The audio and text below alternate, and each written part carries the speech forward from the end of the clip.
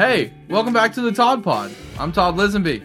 Eli Letterman's my guest today. We're going to talk about the Premier League coming up, but first, let's hear from our sponsors. Well, let's hear about our sponsors anyway. Next Generation Roofing, MidFirst Bank, FireLakeJobs.com, the National Cowboy and Western Heritage Museum, and Oklahoma Ford dealers. Drive into your best in Oklahoma Ford dealers today for the best deals on Ford's full lineup of trucks and SUVs. Ford is the best in Oklahoma. Also brought to you by Two Fellas Moving. Let's face it, a box of pizza and a case of beer just don't work like they used to.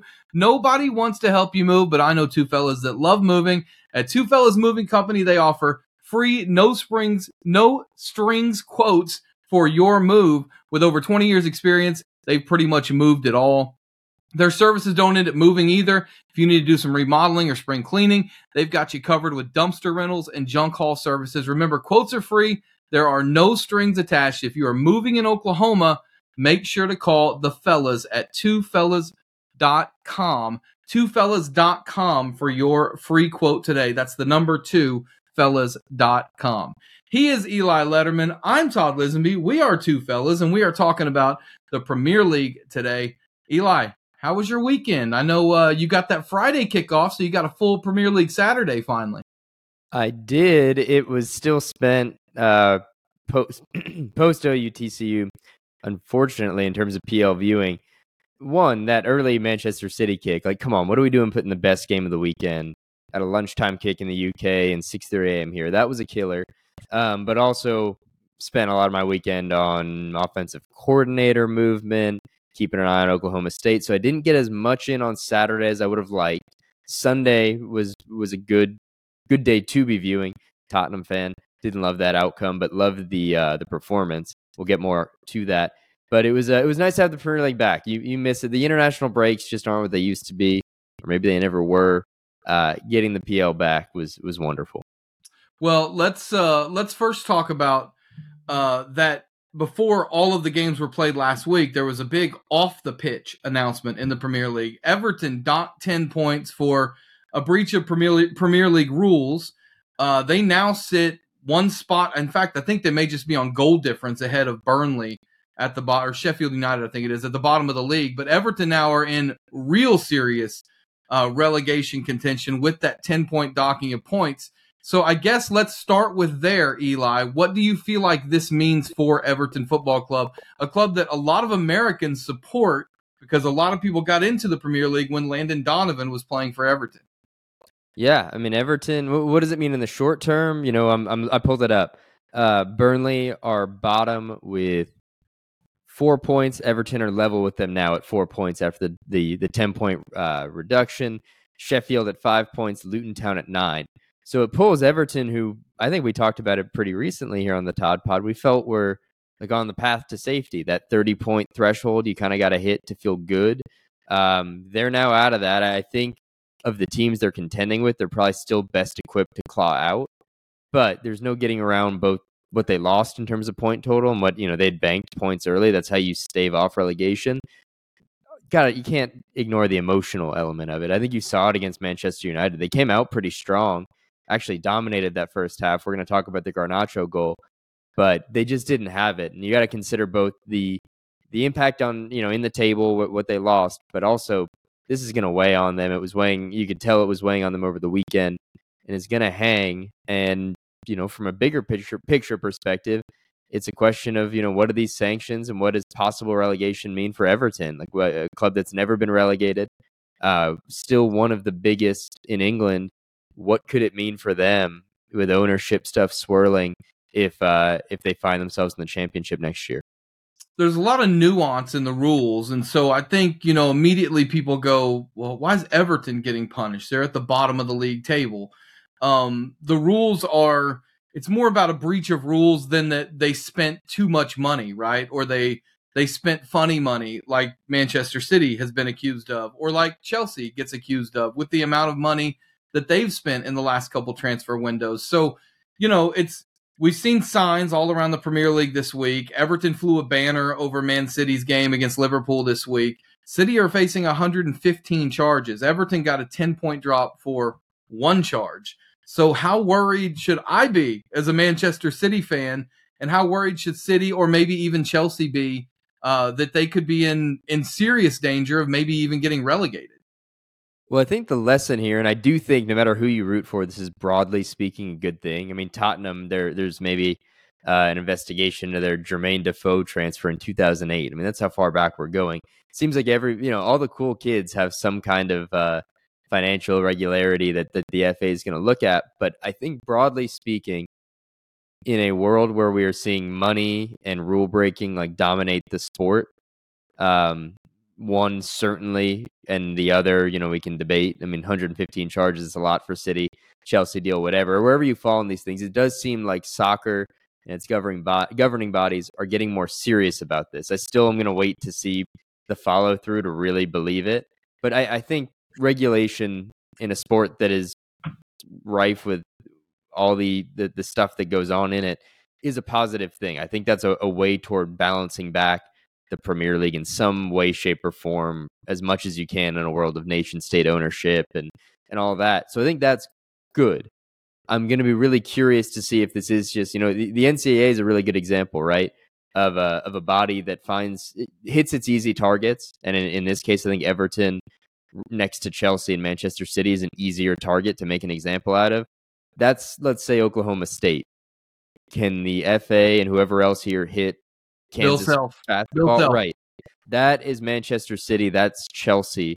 And I think that's where the faith in these punishments and even the legacy of this Chelsea drop, Everton drop. If at the end of this, Everton loses 10 points and Manchester City and Chelsea get, fined or something, then the legacy of what happened to Everton is going to be that it was a joke, that it was an overpunishment, or basically that they hit the soft target they could and they couldn't hit the bigger ones. What lies ahead here is the challenge, which is taking down, quote unquote, or penalizing Manchester City for its 115 alleged financial breaches, the stuff Chelsea reportedly did over the years with Roman Abramovich. That's where we're going to really see this tested. Well, I first off, it's very painful to me that you compared Manchester City to Bill Self and actually had a point. You're welcome. So, well, hey, he and Pep have the same amount of real hair. Well, I don't want to say anything controversial on here, but that might be true. I just know that, look, I'll be a Man City fan because I love the club. The club, it just happens to be owned by some, probably not great people, if we're being honest, who have bucket loads of unlimited money. Do I benefit from it as a fan? Of course I do. I understand that.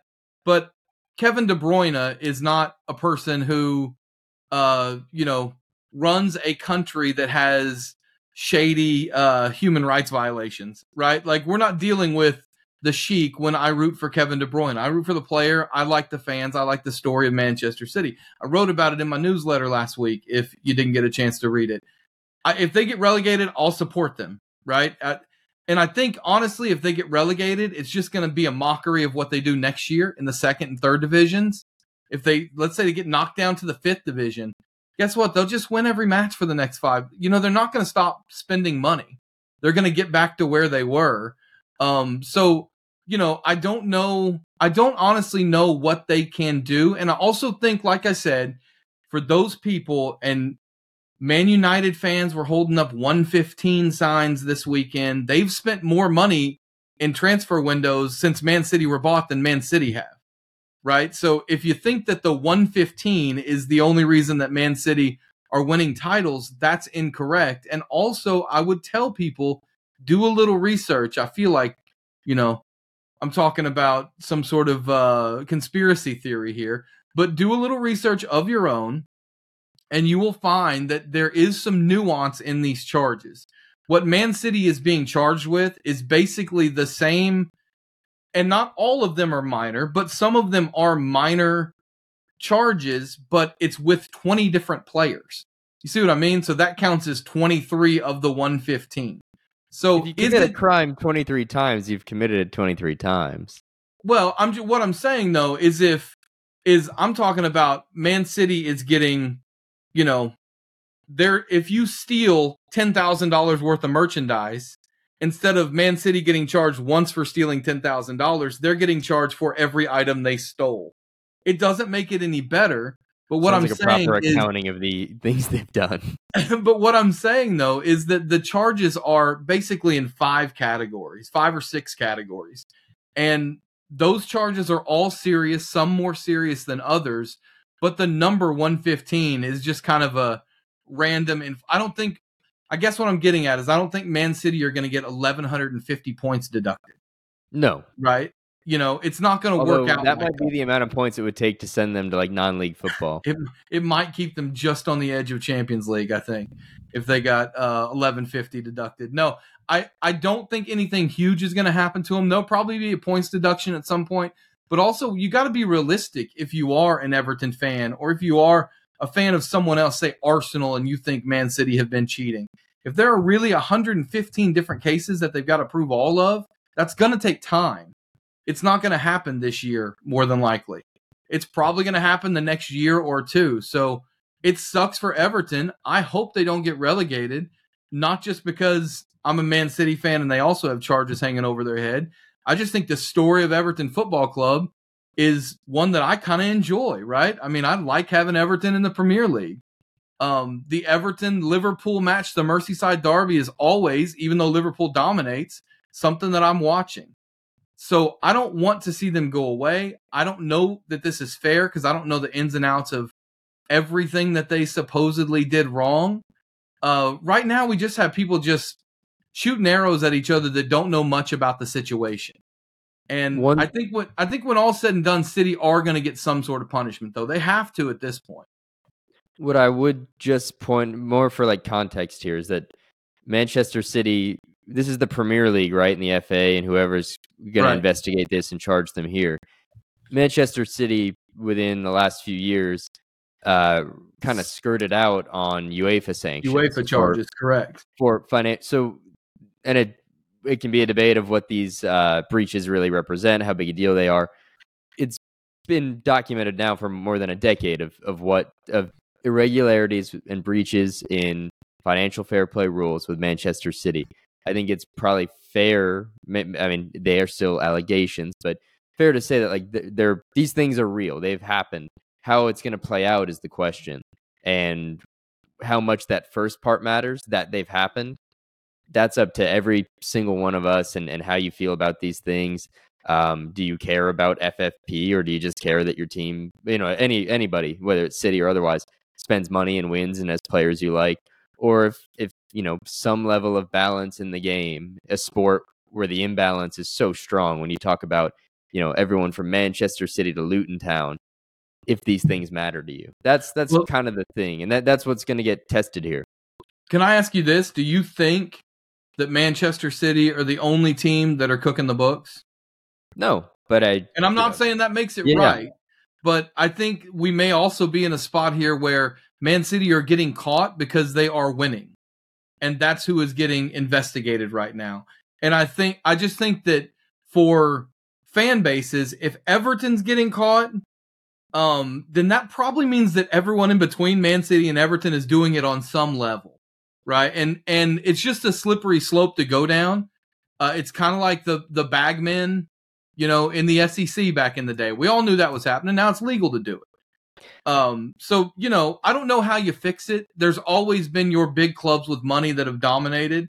It feels like a little bit from the Man City side of things, their fan base will tell you, well, of course, Man United and everyone else are going to come after us because we're the new money, right? That's what Man City fans will tell you. So I don't know. I'd be lying if I said I knew enough about financial fair play to understand how you could subvert the rules. But Man City are obviously going to have the most scrutiny on them because they're the best team in the world right now. I'm hesitant to attribute that simply to winning when it's the scope of it. 115 charges. We have the details from the UEFA investigation. And what we're talking about here, like as an example, I remember this from the UEFA investigation, was like through sponsorship deals, money that, if they had signed a sponsorship with a real company would have come in. They were pumping that money from the nation state through. I mean, that's an example of what we're saying here, that Manchester City, I don't know about laundered money or, cooked the books as you put it. by disguising funds coming into the club through other means. We've documented evidence of that. There's 115 cases, however we want to parse it out. So I'm hesitant just to say that it's just because Manchester City's winning. Even if everyone's doing this, it appears Manchester City is as prolific as it is on the pitch as it is at committing FFP breaches. Well, I think it's best in the world. I don't think it's 0% because Manchester City are winning. I think it's a percentage of it is because of that. And I also think a percentage of it is because of who they are owned by, which is an Arab nation state, right? I mean, I think that plays into it as well. But the reason that we found out all of these, and I'm going to say it, alleged violations, is because somebody hacked into their system, into their computer systems. No one's going and hacking into, Wolverhampton's computer systems to see if they're following financial fair play. Yeah, I'm pretty sure of that. All right, let's talk about what happened on the pitch with Manchester City. I got home from calling a 4A state semifinal game on Friday night at about 1 a.m. Saturday morning, and I was up at 6:30, 5.5 hours later, to watch Man City, I thought, pretty much dominate for 80 minutes against Liverpool, and then Trent Alexander-Arnold get the leveler in the 80th minute for the Reds to get a draw at the Etihad Stadium. That result, combined with a result we'll talk about later, puts Arsenal back at the top of the table. I know that you did not get up early for that, understandably so, but Erling Haaland did score his 50th goal in his 48th game. The previous record was Andy Cole. In 65 matches, he scored his first 50 goals in the Premier League. I know we've talked about it before, but those kind of eye-popping numbers now are just becoming so normal with Haaland. They're staggering. I mean, the pace he's on and that he's been on for certainly since arriving to City, but really the last 3-4 years. When you look at his Champions League run that began at Dortmund, he's scores at absurd clips. This felt, you're right, I missed the game, but I was able to kind of catch up on it, watch the extended highlights, all that. It had the feeling not really of the Manchester City-Liverpool, heavyweight bouts of the last few years, right? Didn't just have that classic feel. Maybe we'll get that one in the reverse fixture, but it was very much so City on the front foot and Liverpool kind of getting their goal to equalize. And I guess in that sense, that in its own right, because we're going to talk about the title race here, and we're certainly talking about two of the teams, at least in the title race. That is a kind of title race, not shifting, but impacting game. Liverpool did not have their best on this day. They probably got outplayed. They still came away with a point. Maybe that's going to be the difference come May, or maybe it just keeps them, in their spot and gives them that confidence in the race. But this was City on the front foot and probably coming away with a draw in a game you would have liked to have seen them win.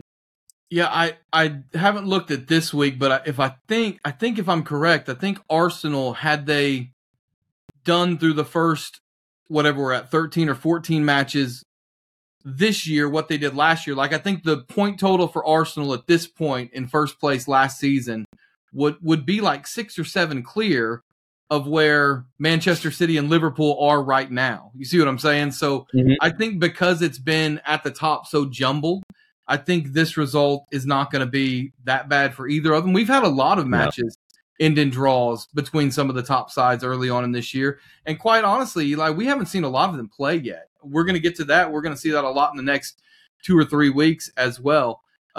City don't play a top side yet this week. Anyway, we'll talk about that later.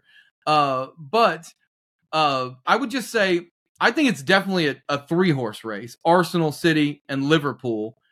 You would agree with that, right? It's not a 2-horse race between City and Arsenal like last year. No. Liverpool's right there. They've kind of recovered from, where they were a year ago. These things are cyclical. I've been impressed. I think we talked about on here earlier in the season not being sure about the defense for Liverpool and feeling like that would be the thing that would hold them back. But they've got it together. They've rebuilt the midfield. The defense is there. They're absolute title contenders. Arsenal absolutely are, even if it feels like we're still waiting for them to kick into gear. And I think that'll probably be the determining factor for them is this, because they're kind of grinding results and they're accumulating points, all that, but they haven't, knocked your socks off with a particular run of games yet. Is Arsenal going to kick into a second gear? And maybe, unlike last year where they peaked too early, do they have somewhere else to go and to hit another level? That'll determine that. And then City, I think we know, are going to be there unless they get hit with some kind of deduction. It might take an 1,150 point deduction to keep them out of the title race. So I think it's those three. I think, fact is, like, Spurs, if you could pull away all the injuries, and you can't, and United fans would say, oh, so now you get to complain about injuries. Totally fair. Tottenham we're ready to go top of the table against Chelsea before everything unraveled. The injuries have piled up on them. In the table, they would probably be in that race. I think if Tottenham had taken 7 points from their last 3 games, if they're healthier, we are probably talking about them being in the race right now in this very moment. But I think the fact is Tottenham's squad depth, which was thin to begin with, has been exposed in the last few weeks, and that tells you, helps explain both why they've struggled of late and also why, realistically, I don't know that this 3-game skid pulls them completely out of the title race, but I think the issues at the center of it, the squad depth, are why you probably can't factor them in anywhere near there. Brentford 0, Arsenal 1. Kai Havertz, 89th minute for the Gunners. I love this. We talked what was it, last week or last time we talked about soccer, about our favorite phrases. He spared their blushes, which I love. Nice. That one. He spared their blushes in the 89th minute with the goal. Arsenal now go top, and that's the type of match, Eli, that it wasn't necessarily a thing of beauty, but that's the one you have to win if you're gonna in match week 38 have a chance to win the title. Well, that's exactly the point. They're stacking points and probably not playing at their very highest level. The question is the team that is, broadly speaking, this week was a struggle to get there. Is that who they are, or is that who they are right now, and they're going to hit another level in the new year and make a run? That'll determine this. But man, what a Kai Havertz little renaissance. He had a nice international break, played a little left back for Germany, scored a goal, and then comes back and has the decisive one. A guy who's caught a lot of flack. I still don't know if anyone knows where to really play him. Maybe Julian Nagelsmann is onto something with the whole left back, positional flexibility deal at the international level. But good for him. What do you make of the goalkeeping stuff at Arsenal? I mean, that's a piece of things as we talk about a title race. Obviously, with Brentford, David Raya, who's on loan, couldn't play in that game, on loan from Brentford. But it is interesting, to me, a team that's contending for the title. We know Ederson is locked in at City. We know Alisson, we're talking about 2 of the best keepers in the world there. He's at Liverpool. There's at least unsettledness, if that's a word, at Arsenal between the sticks. And that's at least, to me, a variable as you're talking about a title push. I think it's that age-old conversation of,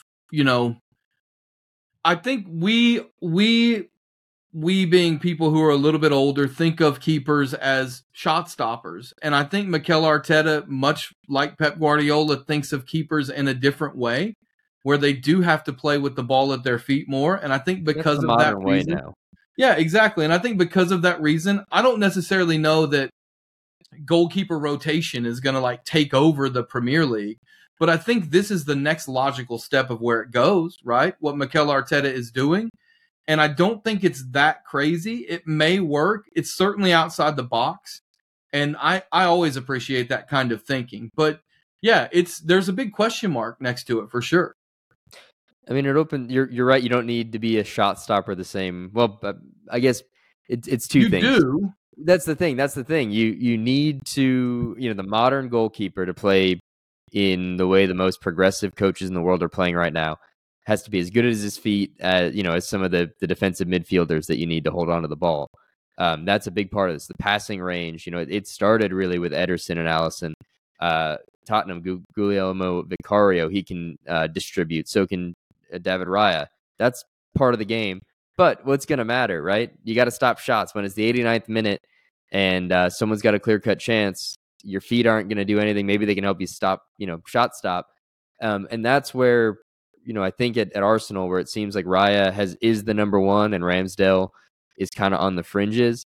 It's just about confidence. It's not about who can play with their feet. I think they both can. I think, they're rotating.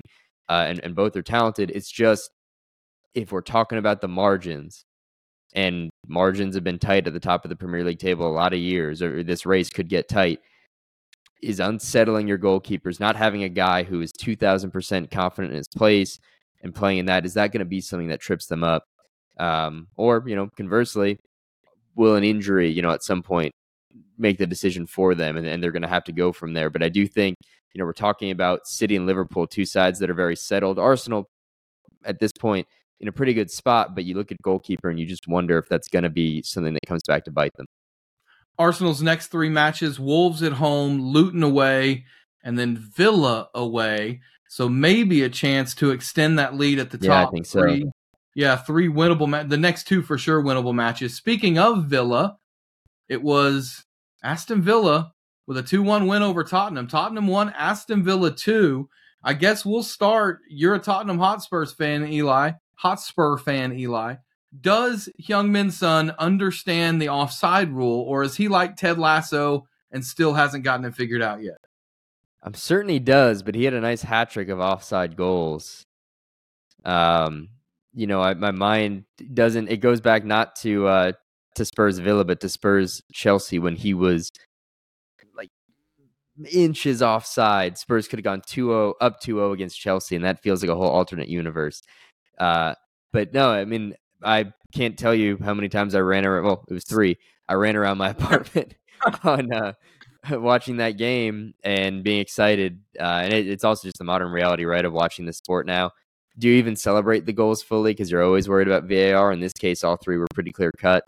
But the offside goal between him and Richarlison, 2 of the most prolific offside goal scorers in the game. Watch out, Erling Haaland. But it was in those moments, it was excitement and then deflation.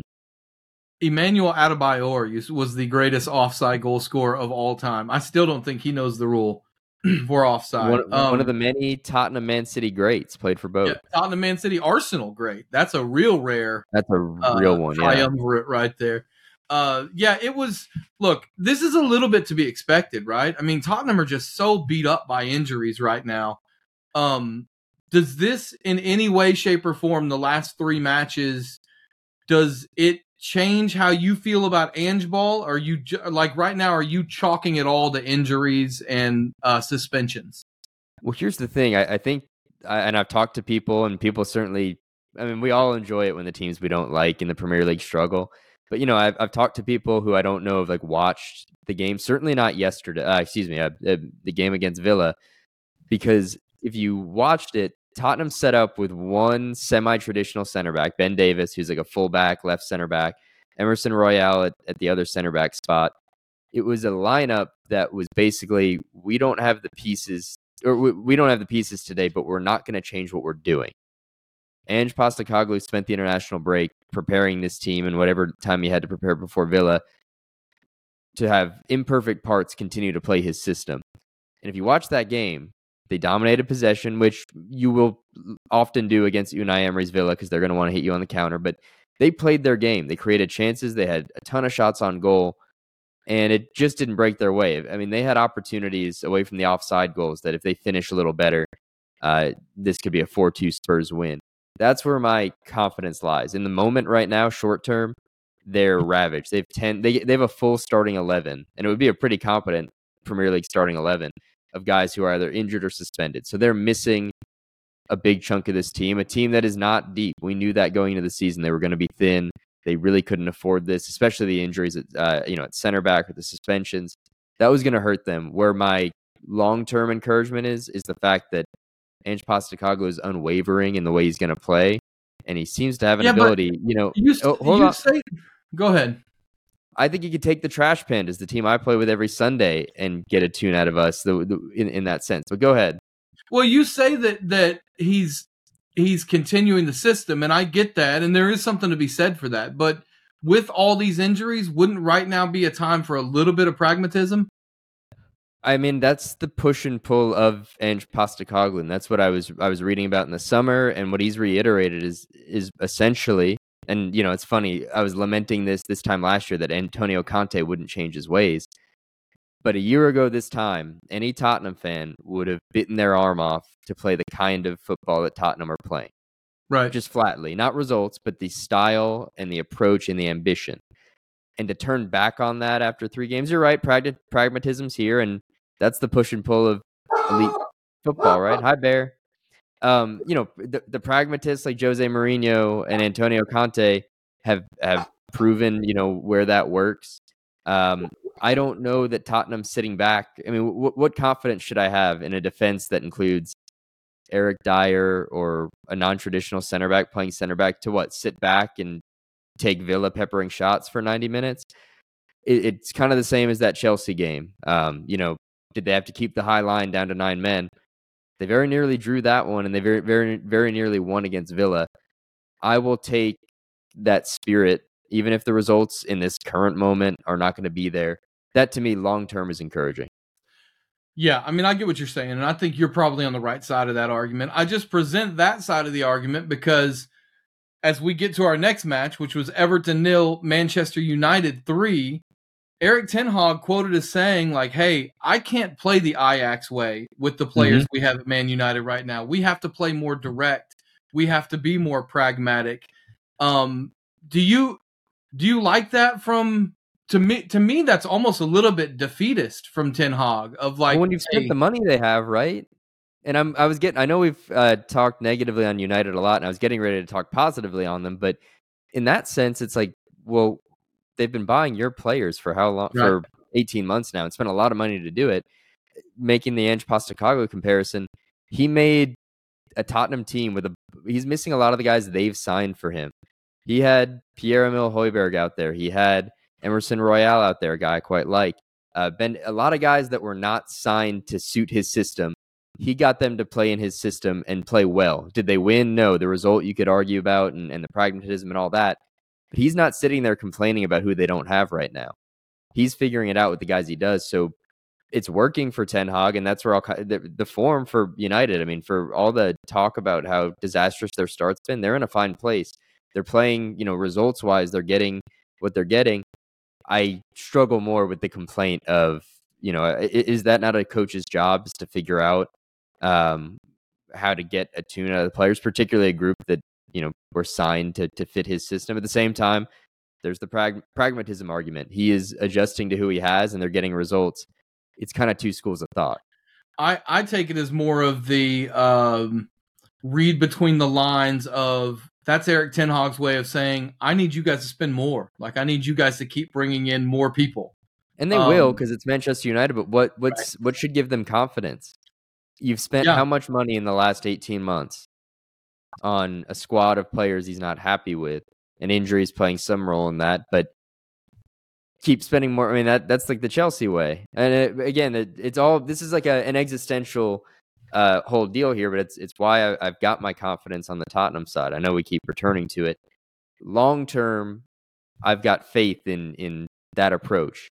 Short term, the idea, Tottenham are going to lose some games right now, but United probably can't make a title push playing a system that doesn't suit, or signing players that don't suit a system. That to me does not feel long-term sustainable with Ten Hag, the way he's talking about that. Unfortunately, you mentioned the Chelsea way. The Chelsea way did not work on Sunday, as Chelsea just got they got destroyed by Newcastle 4-1. A nice goal for Raheem Sterling with a nice free kick goal in the first half, but red card in the second half, 3 goals unanswered for Newcastle. They win 4-1. I don't know if you saw or not, but Poch gave the old "we're training in the morning" line after the I missed match. that. Oh, you gotta love when the manager says we'll be training tomorrow morning. That's a dangerous game in terms of, you got to pull the reins in. But obviously he was suspended for the match, so maybe he didn't get his yelling in from the touchline at St. James's Park, and so he had to just get them there to yell and do whatever else. But yeah, this Chelsea deal feels like it's been, one step forward, 2 steps back all season so far, and this was just the latest example. So we mentioned Everton, Man United. Man United won that match 3-0. First off, I do want to mention that I thought, look, again, we talked about it in depth at the beginning of the podcast, but I did think the protests were pretty damn interesting at Goodison Park before the match. and to be expected, right? But I thought I saw one of the best goals I've seen in a long time as well, and it pains me to say because it was a Manchester United player that did it, but Garnacho's bicycle kick was amazing. It was fabulous. I mean, it had all the shades of Wayne Rooney's bicycle kick. It was easily the goal of the season thus far. Puskas Award will probably be having a good look at that one. What was your favorite part of it? Because I can tell you mine after you tell me yours. Oh, I mean, I just thought so. To me, what was just the angle at which he shot it from. I thought the behind the goal view of it was really cool because you see it come across goal and you get a better idea of how much pace it was hit with. But, I would say that was probably my favorite part of it. The actual goal. The celebration was kind of funny. It was pretty good, right? Yeah. I mean, and a Ronaldo-like finish with a Ronaldo-like celebration. That's the one time you're allowed to do that, I think, is when you score like that. I think so. I quite enjoyed seeing Jordan Pickford just like face down on the ground afterward, completely beaten, kind of doing his usual, like where he gets up and like yells at his defenders. What was anyone supposed to do on that? I watched, oh gosh, why am I drawing a blank on the guy's name that played at Wrexham last year? Ben Foster. Ben Foster, who has a YouTube channel. He's the Cycling GK, I think is what he's called. But he was doing a crossover episode with someone once, and they were talking to him about, what's it like when you're in goal and someone hits a shot and you go, oh yeah, that's going in. He's like, well, you got to dive and you got to sell it and make it look like you at least tried for it, even if you know you can't get to it. And Pickford is the best in the world at selling those. He'll come up, 3 feet away from the ball and he'll land face first. He'll give everything for it. So I respect it a little bit. It's a lot like a guy selling a block charge call in basketball. Mm-hmm. You got to sell it. Any good block comes with some embellishment, and every good, great goal that a keeper can't get to also comes with a keeper having to sell that effort. All right, so let's end with this today. That goal, great goal. Is it the best one you've ever witnessed, Eli? And if not, what is? I think I'm gonna tickle you first, and then I'll give one. How about this? How about let's do 2 different categories here. Okay. What's the best one you've ever seen, and what's the best one you watched live? All of these are ones I was watching live, because I do think that's an important part of the goal. I mean, all right, here's the distinction. I didn't watch live that Ronaldo bicycle kick a few years ago where he seemed to get to literally levitate, right? It was in the Champions League at Juventus. Didn't watch that live. That one was stunning. But I'll give you 2 goals, one that you'll be into and one from the Tottenham Bank, 2 actually from the Tottenham Bank that I can tell you exactly where I was watching each one live. First, the Vincent Kompany goal in 2019 was just a stunner. I mean, he pulls up. I mean, you can hear the interviews afterward. Everyone's saying, "Don't shoot, don't shoot, don't shoot."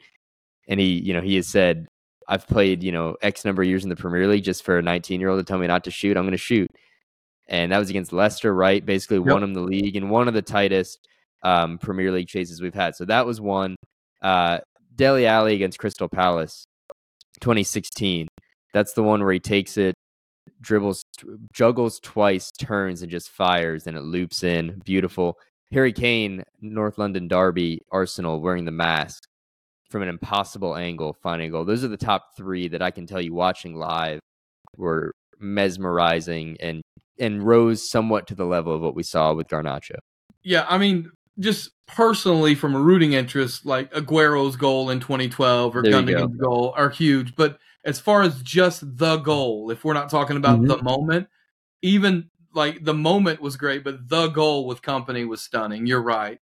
But Wayne Rooney's bicycle kick against Man City is up there for me. I was watching that live, and I remember thinking like, and that was at a time where Man City were trying to get over the hump of Man United. And I remember thinking like, we're never going to beat these guys. Never going to happen. It's impossible. It's the greatest team ever formed. But that's up there. I love the team goal. And City had a goal against United. Gosh, I think it was either 19 or maybe 20 before the pandemic, where it was 46 passes.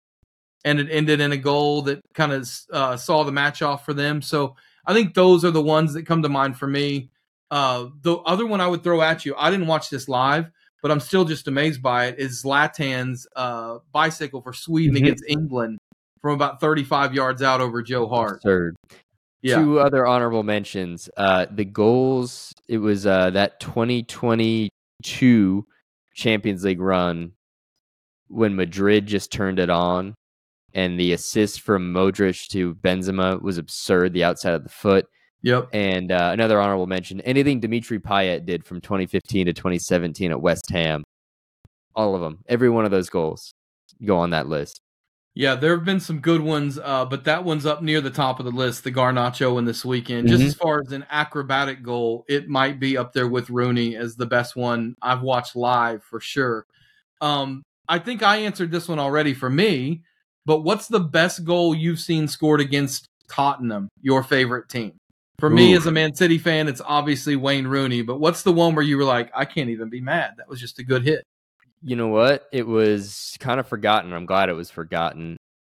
It would have been October 2020, Mourinho era Spurs, and Spurs thrashed West Ham over the first 30 minutes, went up 3-0, then kind of died down. It was actually Gareth Bale's first game back at Tottenham, and West Ham get 2 goals, and then Lanzini had a cracker in the 90th minute, just ripped one top corner, like the Garnacho goal, a goal that Hugo Lloris could not have saved, had no shot at it.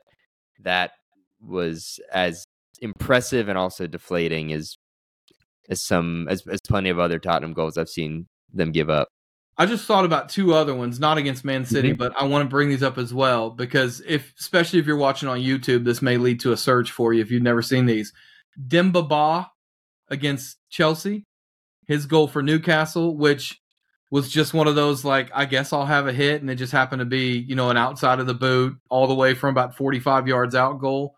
And then Robin Van Persie's diving header is just as far as I don't know that it was the most difficult of all of those, but just the way he scored it, the way it was almost in slow motion, how he glided through the air, that was a pretty awesome goal too. Amen. That's a World Cup absolute classic. Well, speaking of absolute classics, this weekend, Tottenham, Manchester City at the Etihad. Liverpool scratched out a result. Can your Tottenham Hotspur, coming in with 3 straight losses, do it this weekend? Eli, as we leave, what's your prediction for Man City v Tottenham? Well, how do you we'll get into the serious here, but in terms of the fandom and the deep down feelings you've got, would there be a more perfect 1-0 Tottenham result than at City after 3 straight Tottenham losses? It is very that would so fit the bogey team, that whole deal. I will say Tottenham have been the bogey team, but mainly at Tottenham Hotspur. This is true. I do believe that game where Spurs, actually, I think it was the day Harry Kane, his best individual performance as a Tottenham player. I might even argue, conversation for another day, the best individual single game performance in Premier League history. Harry Kane against City in early 2022. That's one where he had the assist. The Son had a couple assists. Correct, and he scored the winner. That was after 3 straight Tottenham losses, going to a City side that had not lost at home in something like 25 matches. I think we're heading to the exact same thing. More rooted in reality, Tottenham are going to arrive there missing a cast that includes Christian Romero, Mickey Van de Ven, perhaps Rodrigo Bentancur, James Maddison, Richarlison. They, as I said, they have a full, pretty impressive starting 11 of guys who are unavailable. So it would be pretty stunning if Tottenham were to go there. Where my faith resides, and it goes back to what we said earlier, is here. I don't know that Tottenham are going to win. I'm pretty confident they're going to go there and try to give City a game. And if they're going to lose either way, I would much prefer it to be with my team going there trying to win a game than what they would have done in the past, which would be go there trying not to lose. Life's way too short to watch soccer like that. I've had to waste enough time doing it in recent years, and that is at the core of everything in terms of Ange, what we talked about before. When you have a team that has played not to lose for so long, I really don't care at a certain level about the results as I do just about how they go out and do it. And I'm confident Tottenham will at least go there and give City a game. I'm excited about that. As the great Sean Dyche says, we'll see if Tottenham are at the races on Oh, Saturday. at the races. Well, what do you think? Are you feeling good about where City stand right now? I never feel good, honestly. I don't. I go into every match thinking they're going to lose. But it's Tottenham have the. I think the blueprint is what Liverpool did. City will give up goals just in the way they play. If you continue to attack, you can get goals. The problem is you can't get down 3 or 4-0 first, which a lot of teams do. And even if City score first, if you can hold them off and you can make them go 45, 50, 60 minutes without scoring, even 30, 40 minutes without scoring, City will start to wear, right? And they'll have these lapses and they'll have these moments where they will give the ball away and you can go take it to them. And every match, even the best matches for City, there's a 5 to 10 minute span where the other team gets some attempts. That's just the way it works with the way they play. So if Tottenham can take advantage of those, and I think, like you said, by playing on the front foot, you give yourself the best chance to. I think they can stay in it. Where I worry, though, is I think this could also be a match where Haaland scores 3 goals in the first 30 minutes. Well, that's But that's every match, I guess. Right. That's a fair point. Aerially, Tottenham right now are so disadvantaged. When you talk about not having Richarlison, Christian Romero, Mickey Van de Ven, you're seeing them on set pieces, both attacking set pieces and defending them.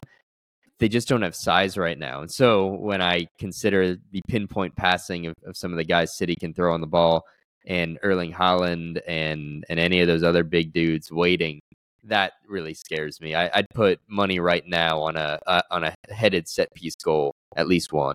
Yeah, I see what you're saying, and I agree with you. Although I will say the service has not been as good this year. I think City have missed De Bruyne a lot. And even though Jeremy Doku's brought them more speed and I think agility, especially down the left side since Grealish has been a little bit nicked up, I do think that his service is not that great right now. He's not on the same page as Haaland on a lot of stuff. So I think there's a fighting chance for your fighting Tottenham Hotspur. Eli, before we go, tell everybody where they can find your stuff. Well, you can find me at selloutcrowd.com, at eli-letterman.com, at Twitter. When I'm not talking Premier League, not watching Premier League, I am covering the Sooners. We got a whole lot going on with the offensive coordinator search and Jeff Levy's departure. So tune in there. Letterman Jacket, record an episode with Todd this week. We're everywhere, Todd. Worldwide. Coaches are getting sacked all over college football this week, aren't they? Indeed. Yeah. That's how I should start tweeting about these things, all just in football terms. I don't know if we mentioned this or not, but one of my favorite terms also is that they send managers on gardening leave. Gardening leave is so good. Which is great. You basically sit at home and work the garden.